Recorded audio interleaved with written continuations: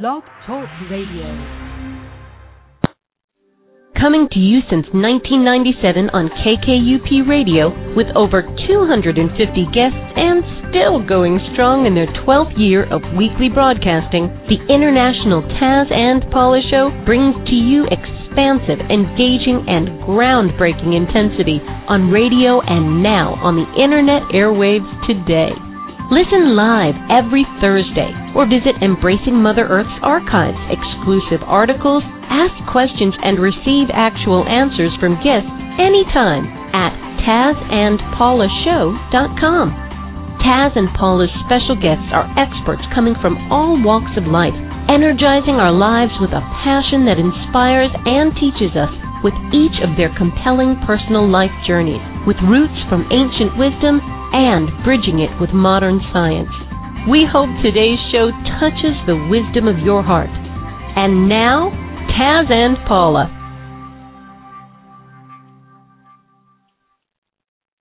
Well, good morning, Taz. Good morning, Paula. Well, our guest has not called in yet, but we can introduce him until he does, or I will try to call him. But we have such an incredible show today. Our guest, co-author of Dreaming Heaven, Lee McCormick, was born into a tribe of movers and shakers, always living life on the edge and out loud. So he is like out there. In this awesome journey book, Dreaming Heaven, along with a DVD and meditations, it magnificently unleashes a handhold for each individual to peer through their veil and capture a glimpse of their soul never viewed or experienced so vividly. It is a gift of themselves from heaven that is a once-in-a-lifetime experience. You are now listening to the International Taz and Paula Show, and I'm Paula. And I'm Taz. Paula, for me, this book and DVD was truly an initiation tool to stand still long enough to view areas more deeply than ever before in my life. And watching others experience their personal journey in the ancient Toltec city of Teotihuacan in Mexico was much more than an archaeological wonder, for it stimulated assessing myself even further, watching others go through their journey too. Just think, for thousands of years, pilgrims have journeyed through Teo's sacred temples and plazas and ascended the pyramids of the moon and the sun to discover what is real, authentic, and true, to experience the deepest aspect of themselves by dreaming heaven, to actualize heaven on earth. Taz and I both watched the wonderful DVD and read the book, so it's been a journey for us before we got to interview you. I think this is the very first time, I mean, maybe other people have done it, but I've never heard of it, that someone actually made a documentary and a book corresponding with an actual journey so that people could actually be there with you. And I think that is such a gift to give to people. So we thanks. We thank you. Yeah. What? Go ahead. It was one of those things that we didn't really know what we didn't really have an intention. We just thought we would film a journey and it would be interesting. And so that was 7 years ago,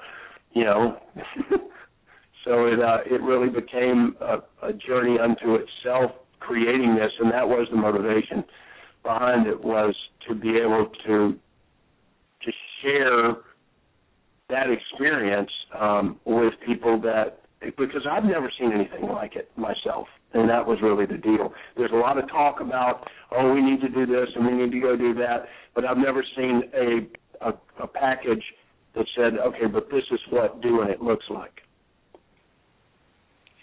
Well, I think the interesting part of it for me was not only could I go through a journey individually while I was going through the DVD, but I got to view others as well. So it stimulated a lot of different parts in me that maybe might not have been stimulated to even delve deeper into where I was going, and just watching the process, it was very educational. It was very supportive in one really taking hold of an area that maybe they wouldn't have gone as deeply. So I thought that was really wonderful. I didn't anticipate that being involved with the documentary and in the DVD like this. Have others also felt this? Oh, yeah, absolutely. There's the power of Teotihuacan and the experience of that place is literally an energy. And when you go to Teo, and you go there with a calling or with a question, or you go there wanting to look at your life or deal with your stuff or whatever, the energy of that place really responds. It's interesting. That place, Teotihuacan, is a living place. It's a being. I'm not saying this lightly, like some woo-woo esoteric thing. This is 15 years of having a home there and guiding journeys there, and it literally, the presence of Teo responds to each individual that comes there on an individual basis. It's profound, and the energy is conveyed, and the energy, the consciousness, the awareness, the information is conveyed through light, through the frequency of light that is present there, which goes back to the Toltec Mystery School awareness that all of this world, which is also, by the way, completely congruent with quantum physics today, it's just that the Teotihuacanos knew this 3,000 years ago, that this world is a manifestation of light. It's varying frequencies and densities of light.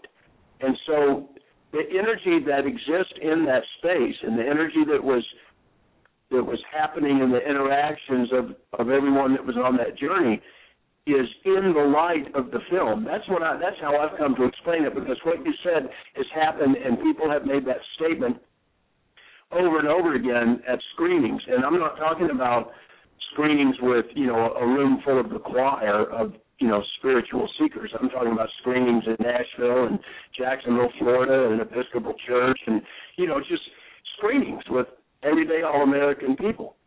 And people would sit after the film was over, like a substantial number. If there's 100 people in the audience, 50 of them are sitting there going, "Oh my God, what just happened to me?" I feel like this film has impacted me somehow. So, and that was completely unexpected. I had no idea what to expect when we started on this journey, and that's how I've come to explain it.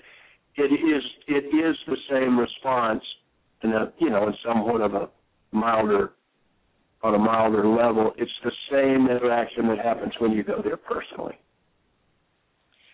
Healers have a special technique where they, when they work on your body, they say, okay, not only are you clearing your DNA, but you're also clearing your ancestors, and you're working forward to make a better health, mentally and physically. And this is what, when you look at this, because it's like you were able, it was not only were you clearing your stuff, but you were also, your stuff was being cleared by watching them. It was pretty interesting. It was very special. Well, thanks. Just come with us and come do it firsthand. Now, do you think that the pyramid was, like other pyramids, built on a sacred grid or a special grid where there is more light there than other parts of the world? Well, I can tell you this. The Pyramid of the Sun was built over the top of a 4-leaf clover-shaped cave. And it's that cave that literally for thousands of years, the construction of the city, the original city of Teotihuacan began, according to the archaeologists, it began 1,800 years ago. Those caves, from what I understand from the native people in that area, those caves have been used by humans for 5,000 years. There's an energy that comes out of the earth that's present in that cave. I've been in that cave a few times. It's literally underneath the pyramid, in the center of the massiveness of the Pyramid of the Sun, and about 15 feet underground, maybe 20 feet underground, there's a long tunnel that leads to this four-leaf clover-shaped cave. And I refer to it as a disintegration chamber, because it literally disintegrates the form that we hold together as us, what we call us, in an energetic sense. You become more of just consciousness and a force when you're sitting in that cave.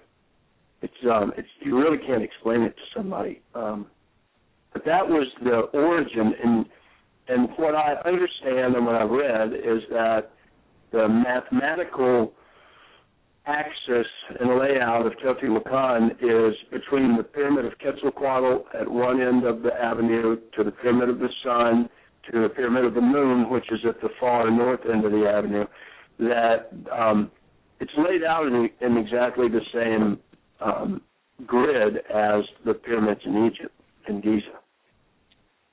It's a reflection of Orion's belt.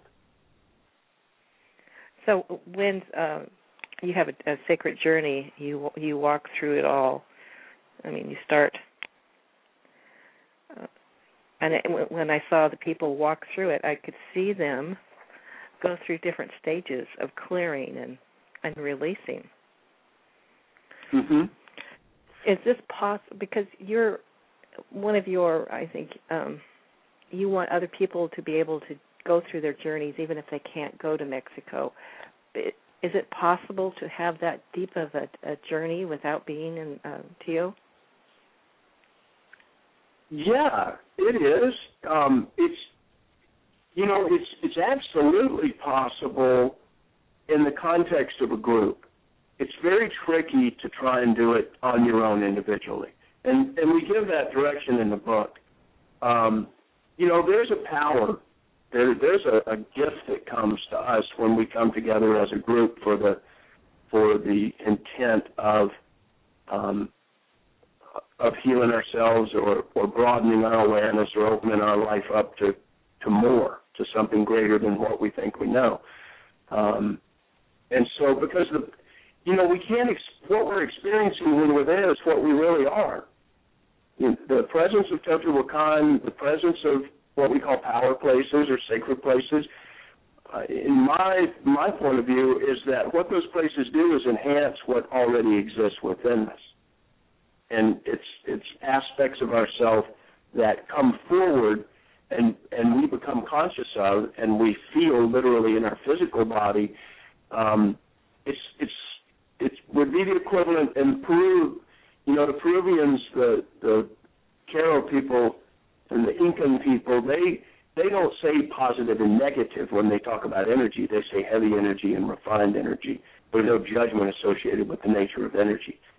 And that's very accurate from my perspective and my experience, is that when we can connect to a place that supports us in releasing heavy energy and allowing the frequency that we are as beings to resonate and to become more refined and actually to move back into a higher frequency of what the truth of what we are. And then we experience the truth of what we are through our physical body. Because we're not these big, heavy beings with all this baggage and all this legacy and, all this ancestral mess. That's not what we are. But we certainly live the experience of having inherited all that stuff when we were born into this world. So as the frequency becomes more refined, it's kind of like, I've heard in people talking about healing cancer and healing different diseases, that if you can raise the frequency of that person, that the nature of the disease actually can't, to put it simply, the disease can't exist in the presence of that high of a frequency, so the disease will disintegrate. The disease will go away. But it's the same thing. Our suffering is heavy-based energy. And we believe in it, so we attach ourselves to it. And so these power places and these ceremonies and these practices, if you took the Dreaming Heaven film and a group of people took the book and delved into it from an open place, not I need to be here to tell you how much I know, but from the place of, you know what, for all that I know, I'm still a mess, and let's see what I might discover about myself if I'm willing to question everything about myself. And you follow the direction of the book, then things happen. They happen because it's the truth of what we are. We live so buried underneath all this stuff, and we don't have faith in ourselves. Not really. We have faith in doctors and, gurus and spiritual teachers, and we have belief systems, tied to various religious orders that we give our faith out of belief that if I believe this, then I'm going to be okay, which is, in my opinion, you're just giving your faith to your own construct. And for me, true faith is faith in this mystery of what we're living here in this world. And, once I got to where I just realized, life is so big and so vast, I'm not going to figure it out. And I'm not going to understand it. I can make up stories about it, but that's not it. My story's not it. And I just love living, and I just try and be aware of when am I delving into heavy and when am I giving attention and energy to things that create suffering. And it's time to stop that. It just changes things, and the book supports that, and the movie shows it. So I tell you what, I've been humbled and surprised and very pleased with the response of what people experience through the book and through the film. It's just cool. It's like, God, life is right there just waiting for us to say, okay, is there more going on than what I know? It's very magical if you allow it to be. Yeah. Well, sure. Well, somebody said to me one time, because I've spent a lot of time around what people call sorcerers, or people that are very mystically inclined and connected through different frequencies of reality. Magic is something that's kind of passing.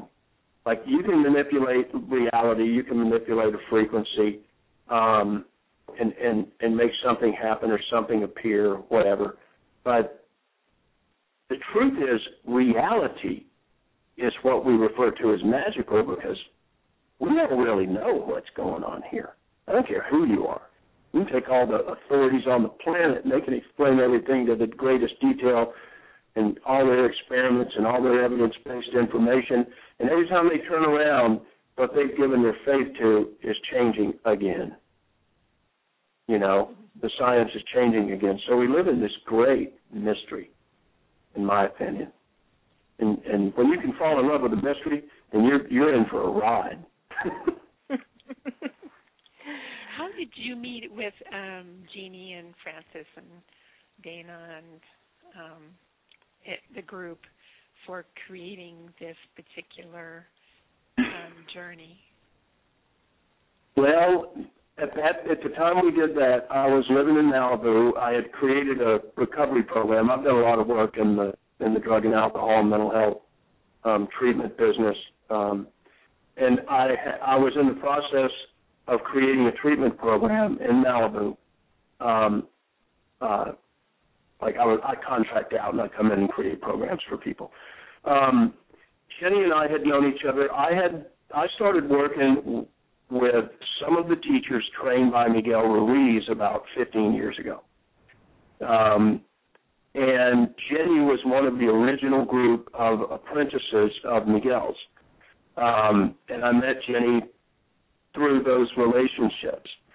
And then I met Frank somewhere along the line. Frank was also part of Miguel's original group of apprentices, that I guess they all hooked up 20, 25 years ago. It's been quite a while now.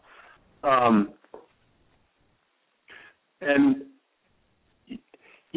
was trying to figure out my mess at that time when I first met those guys, and they were very compelling to me. so present, and they were so energetically, I guess, impeccable. They just had a lot of juju going on. You know, there was like something to them. And I was like, whoa, this is really interesting. It was far more interesting to me than the very simple traditional recovery message of, you know, you are an addict and you need to do this and you need to do that now to be good enough. I was like, okay, I'm not interested in being good enough for anybody else. I'm looking for a hole in the fence so I can live a free, happy life. And those guys appeared to me to be that. So I got to be friends with them. I worked with Jenny. I learned from Jenny. I learned from Frank. You know, and we just all kind of connected. And then I met a man named Dana Walden who did about everything on the film. Dana and I wrote most of the music together. He produced the soundtrack. He was one of the camera people on the journey. Dana did a lot of the editing. He was one of the film writers. And Dana and I just clicked also. You know, it's just kind of kindred spirits. You get on a mission like that, and that you attract the people that resonate with it.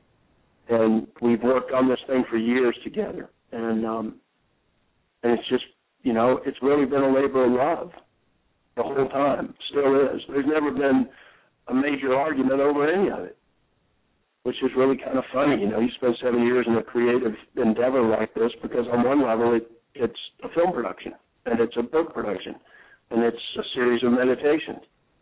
And we all respect each other's points of view. We all realize that each one of us has our own unique experience going on, and that my experience doesn't need to be your experience.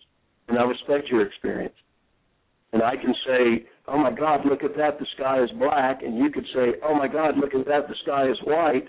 And it's like, wow, you know, there's clearly two skies up there.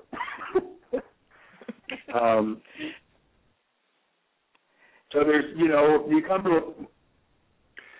I think you come to a point when you really realize that, you know what, I am okay. And I don't need this world to tell me that anymore. And my faith is in whatever created me really, whatever version or story I have of that. And the fact that I'm okay means that we don't need to agree. It's cool. You can believe whatever you want to believe. That's fine. You know, the point is that there's mutual respect, and there's a common intent to create something of value. That's how this came about. How many journeys, how many groups of people have you had? You said you've been doing about 7 years.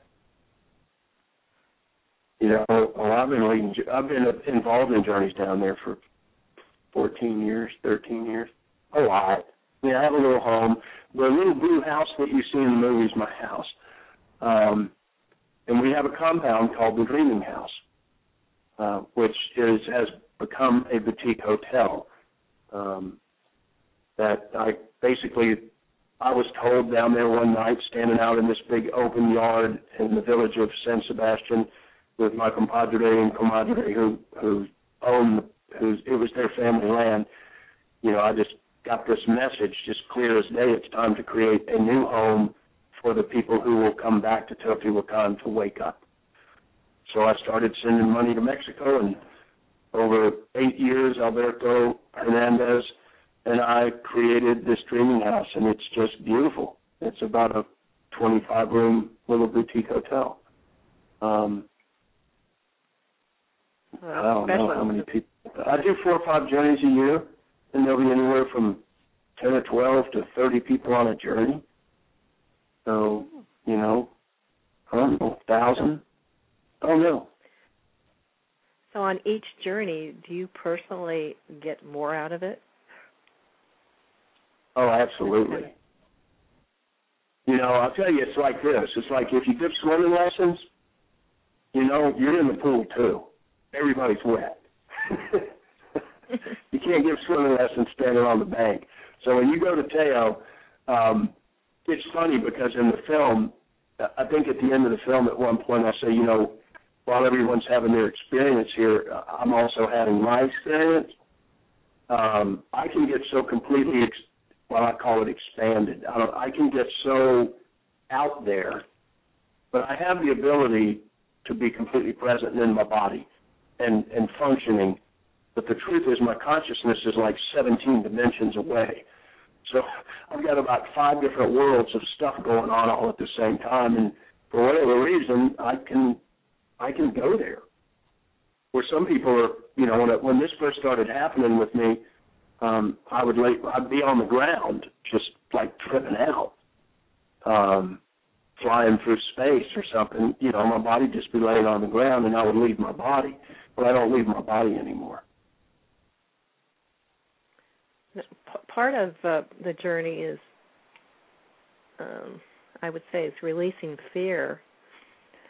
And one part of the film, you've got people up on top of a pyramid, and you're holding their legs, and they're looking backwards, and it's like, I don't know how far up it is. And that's the pyramid of the moon, and it's pretty high. Yeah. Now, I was, you know, as I'm watching that, because I have a fear of heights, I thought, whoa, if I could do that, I would know that I was, you know, on my journey. Well, sure. Well, see, you've got to come. This is the best in the world to get over your fear of heights. Yeah. I never knew you were fearful of heights, Paula. How long have I known you? Wow. Well, I mean, I went on a zip line, so I was able to do that, so I can do anything. You know, I'm not real fond of, like being on a pyramid I'm not worried about, but pamper poles and high ropes course stuff, I don't have a fear of heights, I have a fear of falling. Oh, that's it. I'm with you on that, but that's something that's in our body, I think, sometimes. But I thought, wow, I could see the people. They were the eagle. I mean, it was a wonderful part of the film. Oh, yeah. Oh. So does your different ceremonies, have they changed throughout the years you've been having groups come in? Because sometimes things evolve and maybe the ceremony will get better. Did this happen? Oh, yeah, it does. You know, some people, I've spent a lot of times around different traditions in ceremony. I've got Lakota friends, I've got Sundance friends, and they're very particular. For instance, a lot of them are very specific about exactly how ceremony has to be done. I've got Navajo friends, Dene friends, you know, who are much looser about things. So I think that's kind of personal. I've got Aztec-oriented friends in Mexico that are very strict about the nature of ceremony. My calling in all of this came out of my own experience, my own healing, my own personal work years ago. And what I've realized in working with people, for me, in the United States, working with all the trauma and all of the issues that people are dealing with when they decide they want to heal and they want to wake up and get clear of that stuff, is that the ceremony is here to be of service to the person in their healing. It's not about doing the ceremony correctly. It's about that person being opened up and that person getting what will be of service to them, what will help them. And it's respectful. There's respect for the ceremony, but I don't do ceremony to feed the ceremony. I do ceremony to feed the person. So they shift and change all the time. Literally, it can depend on the group of people because there's no joke in the way the groups come together.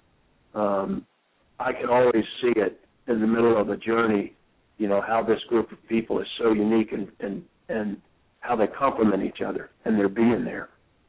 And some groups can go further, faster, and some groups have really got a lot of heavy, what I call the dirty work. You know, they've got a lot of heavy stuff to work with. And so you just move according to how the energy of the group flows. Now, you're going to be in Joshua Tree in November. Is it the same type of journey? that you do in The Joshua Tree event is called Soul Care, and I do the Soul Care event. Well, this is our second year. I do that with Joan Borsenko and her husband Gordon DeViren. Joan's just an amazing human being. She comes from a medical, scientific, cellular oncologist background at Harvard, and she also is a true mystic. She's an amazing, amazing person. And Soul Care is really focused on healers and mental health addictions professionals, people who are on a very focused, intentful, I don't know if that's a word, people who are really into the depth of healing and practice and connection to spirit, and also realize that, when you work as a healer, you work as a therapist, you work as a doctor, a nurse, you have a responsibility to reinforce your connection with your own heart and your own spirit on a regular basis. Because working with all that energy, working with those dynamics day in and day out takes a toll on you. And so Soul Care is, in Joshua Tree, is really about that heart and soul reconnection with ourselves and with each other as a community. It's a really sweet experience. I love Joshua Tree. I love the desert. And Joan and Gordon, a woman named Christine Stevens, who is an absolute gift herself. She's a licensed clinical social worker, but Christine's traveled all over the world doing drumming groups and rhythm groups with tribal peoples. She's gone into war zones and brought warring factions together, doing drumming, and rhythm work together in different parts of the world, in the Middle East and Africa. She's just an angel. Christine's going to be there. A couple of my staff from our Integrative Life Center, our recovery program in Nashville, are going to be there. So, and then you've got Joshua Tree there. You've got the desert and all its magic at the same time. So it's going to be a very cool experience. Sounds wonderful. Wow. Yeah, it does. Now you talk. Go ahead. Go ahead. Go ahead. You talk about journaling, and does everyone journal when they're with you? And what do you find that's important that they should? Why is it important? Yeah, I like to use journaling for a number of reasons. There are different specific focuses with it. On the journeys to Teo, on our traditional version of a journey, there's some writing and there's some journaling so that people are moving the experience from out of how the mind has processed it and literally putting it down on paper, so that you're writing a book for yourself to capture your feelings, your interpretation, your experience, so that you can then let it go, too. The reason that we have the issues, to a large degree, that we have the baggage, all the stuff that we have to deal with when we decide to start cleaning our life up at some point, we have all that baggage because we've attached ourselves to all of our experiences through life and the judgments of the experiences and the emotional response to the experiences, and it just creates this energetic volume of information and story and history. And the ability to journal in the present moment and then release that moment and be present for the next moment and be present for the next day's experience, I think it gives the mind something to do. Like you can tell your mind, okay, I can let go of this now because I've got it down on paper, so we can go back to it and review it when we want, and we don't need to carry it around in our energetic library, within our being anymore. So that's one aspect of journaling. There's many aspects to using journaling, actually. One thing that I do with people that I work with like as an apprentice or people that I work with long term, is I'll always give them the assignment to write your life story. And you just start at any point you want, and you follow the threads, and you're not writing it to have it published. So, grammar and punctuation doesn't have to be correct, but you just need to mind dump your entire life story and everything that comes up, and it may take you 3 months and it may take you 2 years, but you want to shift the energy of everything you're carrying around, again, that you're attached to as your identity, as your history, the things that you define you by, the things that you hold up as filters when you look out into the world that you're seeing through. You want to transfer all of that onto a volume of paper and move it out of you energetically and into this book so that you become aware of it. And that's a hugely powerful practice. When I was told to do that years ago, I thought I pretty much had myself all lined out. Boy, I wrote about stuff that brought tears, that brought feelings, that brought all kinds of stuff up that I really thought I was done with. It was really interesting. But it gives you the opportunity to realize that, okay, if I really am going to be done with this, that I really do have to focus on releasing the energy of it. The memory will always be there. You remember where you came from, you remember what you've lived through, but the memory comes up and there's no energy attached to it. There's no reaction attached to it. There's no inherent sadness or anger or any of that. It's just a memory. And what I find about journaling, if you go back, like if I go back a year, what I wrote a year ago, I can actually judge in how far I've come from maybe a year ago. Otherwise, you don't have. I think that's true. I'm not much on revisiting the past. I just kind of I'm like, okay, next. Yeah, you live in the now. Yeah. Well, you talked about. Well, I say that I live on a ranch in Middle Tennessee, in the oldest house in this county, and I saved, all the wood and the floors and everything in my house are from the mid-1800s because I salvaged all that material off of different barns and buildings and houses over the years. So I can't really say that I'm totally in the now. I have a thing for old stuff. Well, old stuff really, the wood and everything is really quite different and unusual, and I think that's just cherishing that thought of having it from someone's barn or whatever, and fixing it up and renewing it. But being able to look at your journal and experience.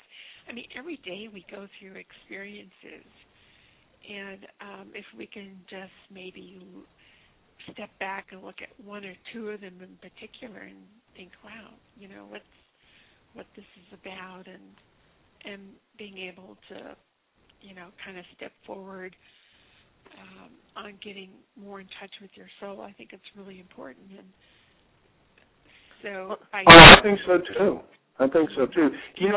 In regards to journaling, if I had a group of people that were going to get together and form a Dreaming Heaven group, and as the direction in the book is, I believe, is that if you get a group of people together, you watch the film together, you would take notes, you would probably watch the film more than once together, and you go into the chapters of the book and you do the work, and then you come back together once a week. It's a 12-week practice. You come back together once a week and you share. I would absolutely recommend that people journal during that entire process, because when we engage in something that's a 12-week journey together, you're energetically in that journey the entire time. You're in it when you're at home in bed. You're in it when you're meeting as a group. You're in it when you're at school or at work. That's one of the things that one of the awarenesses that came about with me is that, we only live one life. There's only one of me. My life does not exist in compartments. I was taught to look at the world that way, but the world does not exist that way. There's one reality, there's one world, there's one me, and it's all one big picture, really. My mind can take it apart and break it down and try and separate it out, and I can develop as many personalities as I want to fit with my different compartments of my professional life and my family life and my, whatever life. It's kind of like we've been programmed to live like schizophrenics. But that's just not true. We don't exist that way. It's all one. We're all just one energy and one point of perception, and there's just one of me going on here. So I just got a phone call, and we need to let people know we're speaking with Lee McCormick, and he is the co-author of Dreaming Heaven, and we're talking about journeying, and he has taken people to Teotihuacan in Mexico, and that plaza, and helping them to look at themselves. And they did a documentary on one of the journeys, which is a part of a book, which helps people be able to go on their own journeys, which we've been talking about. And the website is called dreamingheaven.net. You can head to it and look further and continue listening with us right now. Now, Lee, have you gotten any feedback, or is there one memorable feedback that you've received from a group that happened from a group that has been doing this work on their own with your book? All the feedback that I've gotten it's all been positive. I wouldn't say there's anything profound in any one response. It's pretty much across the board that this, and I don't know if this is the right way to put it or not, but this experience tends to rattle us. When we start really questioning our reality and our identity and the world as we have really convinced ourselves it exists, when we start questioning that, it sends shockwaves through our whole life and our whole experience. And that's what I hear over and over again, And honestly, because we really are rigid. We really do hold on to a lot of stuff. And our first reaction to so many things in life really is to defend.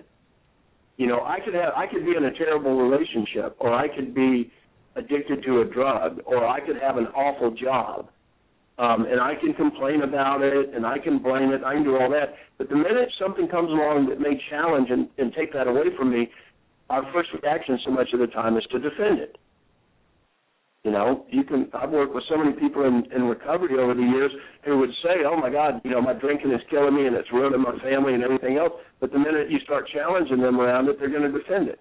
Well, it's because what we've attached ourselves to, we've attached an aspect of our security in, because we know it so well. It's mine. I don't care if it's terrible. I don't care if it's killing me. It's mine, and at least I know it's mine.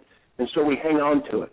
Well, when we start questioning all that stuff and start following a process like the Dreaming Heaven practice, it's not always comfortable. Change is not comfortable. Not until you get really used to it or you just really enjoy it.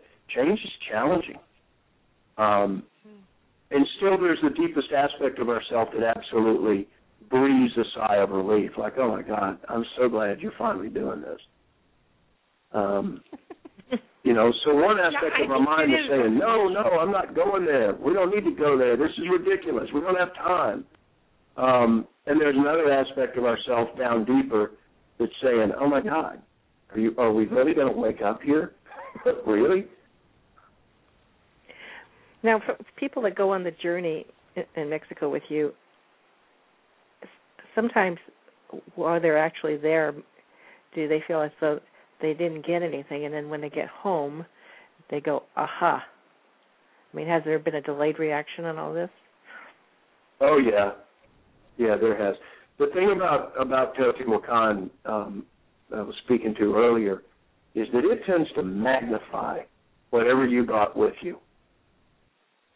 If you're a resistant kind of person to change, you want to change, but you're really more invested in being resistant to change than you are in allowing it to happen, and you come to Teo, you're getting ready to get squeezed.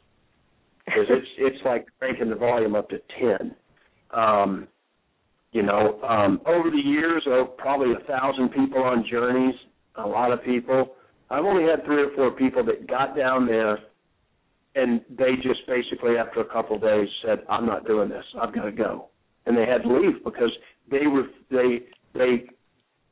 could not allow themselves to open up, and what they were holding on so tight to was being magnified to where they were so uncomfortable and in such reaction that they literally had to leave because it was either crack open or leave.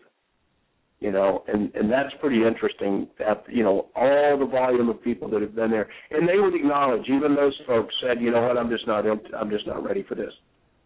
I don't want to go there. And well, it is what it is.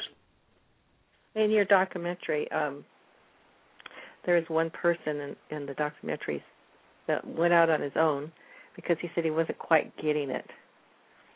And then he told this big story about getting caught in a barbed wire fence, and he was bleeding. And so he was almost, what I got out of it is he was telling the story in order to avoid what he was really supposed to be getting. And he was called on it. I thought that was pretty interesting. Yeah, it was. You're talking about Steve Allen in the movie, right. And Steve is still a really good friend of mine. And it was a big deal. And then if you notice at the very end of the movie, he's the one that's up dancing and grinning, and he looks like he's 20 years younger. Yeah. Yeah, there was a lot to that. We had 106 or 7 hours of film to edit down into a 75-minute movie. So we could have made a movie, you could have made a whole dissertation piece on the interaction that happened between Steve and Jenny and followed that thread of how that evolved. It was really powerful. And you know what? Sometimes those interactions get really intense, and it did get intense, and it all works. It all works for us. Well, not only that, but when you see one aspect of that and then you start questioning yourself, oh, okay, am I going deep enough here? Am I really paying attention? Can I, This documentary was incredible because it made you question yourself. It was powerful. Let me tell you, Lee. I have another question. Okay. I want to know if you've thought about writing another book, or if it's on the pad already. Actually, I have a really good friend, a woman named Mary Faulkner, who's written several books. She's written a couple really good women's spirituality books. It's Faulkner, Mary Faulkner. And Mary and I just finished a book called The Spirit Recovery Medicine Bag.